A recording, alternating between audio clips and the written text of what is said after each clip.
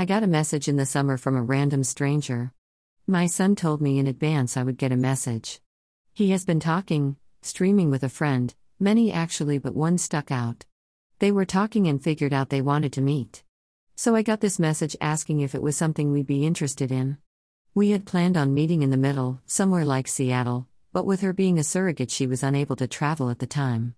We were happy to go get out passports and set a date to go to Canada. A week before it was time to go, we still didn't have our passports. I called the agency and they told us we needed to take a trip up to Seattle to get it in time. They shown up the day before we were leaving. Called that cutting it close. The day trip there and back was a beautiful adventure. I enjoyed the long 3-hour drive there and back. We are off to Canada. Waiting at the airport. Quiet calmness. Nothing really hiccuped the plan, so it was finally day to go. The night we get there, we seen their version of the capital. Went to an indoor arcade place. The rec room was huge. 2 stories of nothing but games. In the center was a bar-type restaurant where the kids could come find us and feed themselves when ready. What a magical evening for the first night there.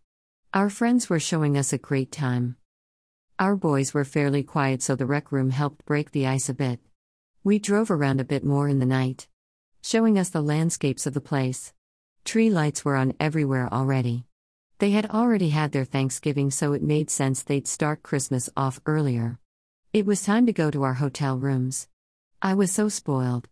I was ready to bunk beds with our newest online friends we had just met when, to my surprise, she let us know she had gotten us 2 rooms instead. That I'm thankful for. On the last day, she needed her rest while they played a bit longer. The Saturday, the one full day we had all together. We spent over 5 hours at the mall. The boys got dropped off at the largest water park I've ever seen. I mean, we were in the largest mall to begin with. It's bigger than Mall of America. It did not disappoint. 20,000 steps it took to walk one end and another floor and back. We sat, we drank, we ate, and we shopped. It was like I was with a friend I'd had forever. There were so many of the same shops, but oh, so many different ones too. We were sitting down with our happy hour drinks when the boys finally decided to be all finished with swimming. They swam for hours. At least around 15 slides, tubes and water waves. I'm sure they had no downtime to breath in anything but water. We had dinner in the mall, played games while we waited. Laughs, stories, and memories being made. After the mall, went to a historical resident downtown center.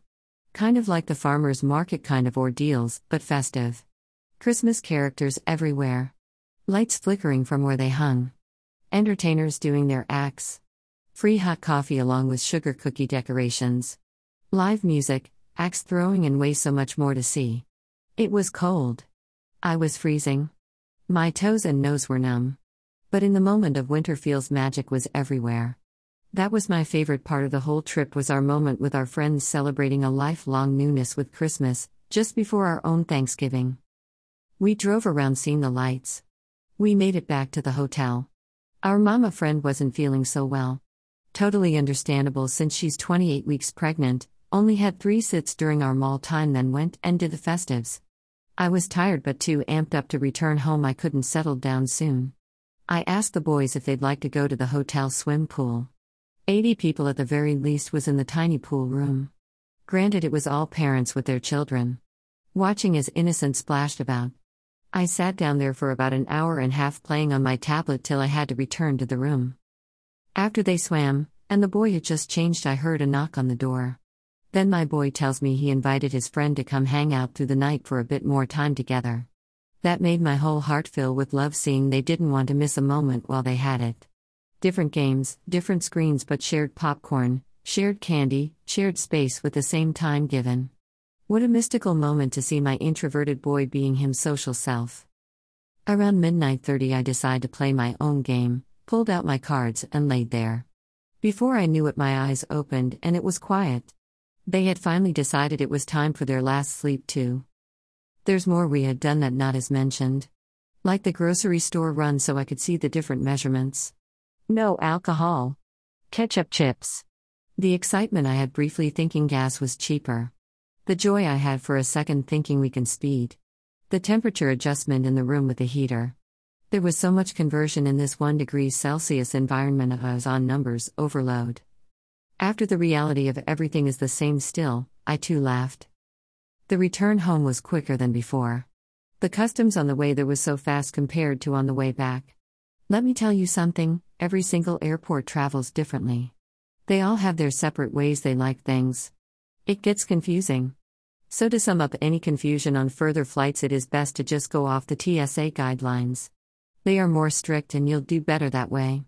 Lesson learned on my part. The boy doesn't talk much to start with.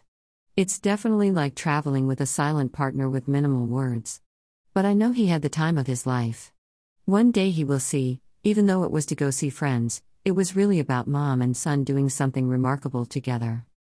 Now that we're home, not much has changed. The boy speaks a bit more. He watched a movie with us on his own.